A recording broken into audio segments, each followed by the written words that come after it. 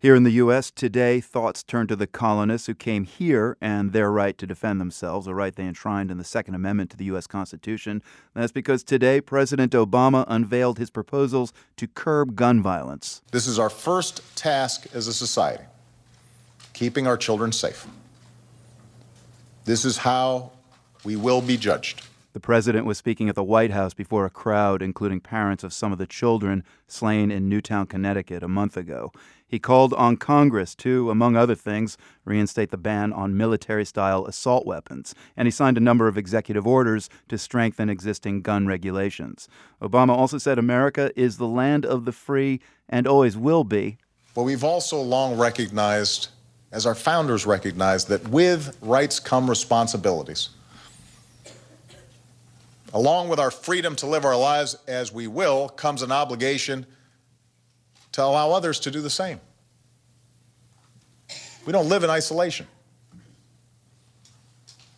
We live in a society, a government of and by and for the people. We are responsible for each other. America is not the only nation with a problem of violence. Russia has a problem, too, with a twist.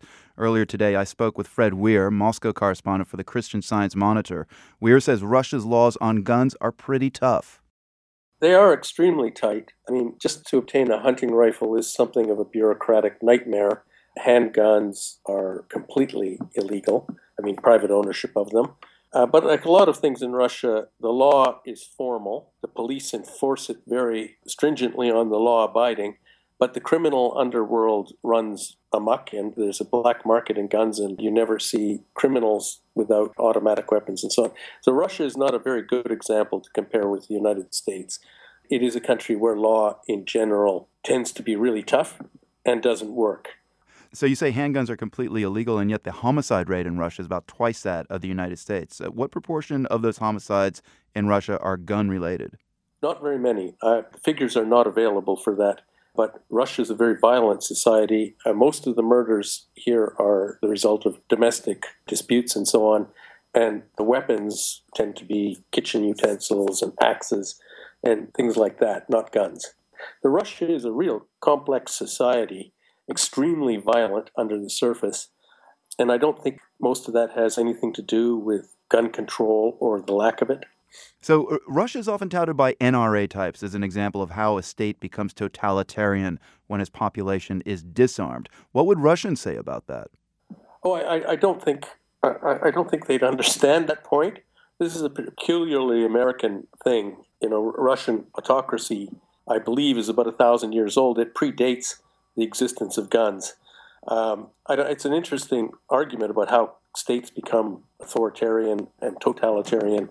But I don't think Russians would entertain the argument that it's the lack of private gun ownership. So if you have a handgun in Russia, does that necessarily mean that somehow or another that was obtained through the underworld? I think so, unless you're a police officer or one of these paramilitary types who have official status or security guard. I mean, there are a lot of armed people that you encounter on the streets of Moscow who have some sort of official or semi-official status.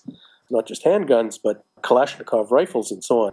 Even supermarket security guards tend to be heavily armed. So there are a lot of guns around, but not in private hands, and the average citizen wouldn't know how to get one. Fred, for you, what's the one takeaway message for U.S. lawmakers from Russia's relationship to guns? I mean, what would it be? I think Americans, when they debate this subject, don't recognize or admit that they are also an extremely violent society. I'm personally Canadian, and the murder rate in the United States is 7 times what it is in Canada. Never mind what kind of weapons people choose to do it with.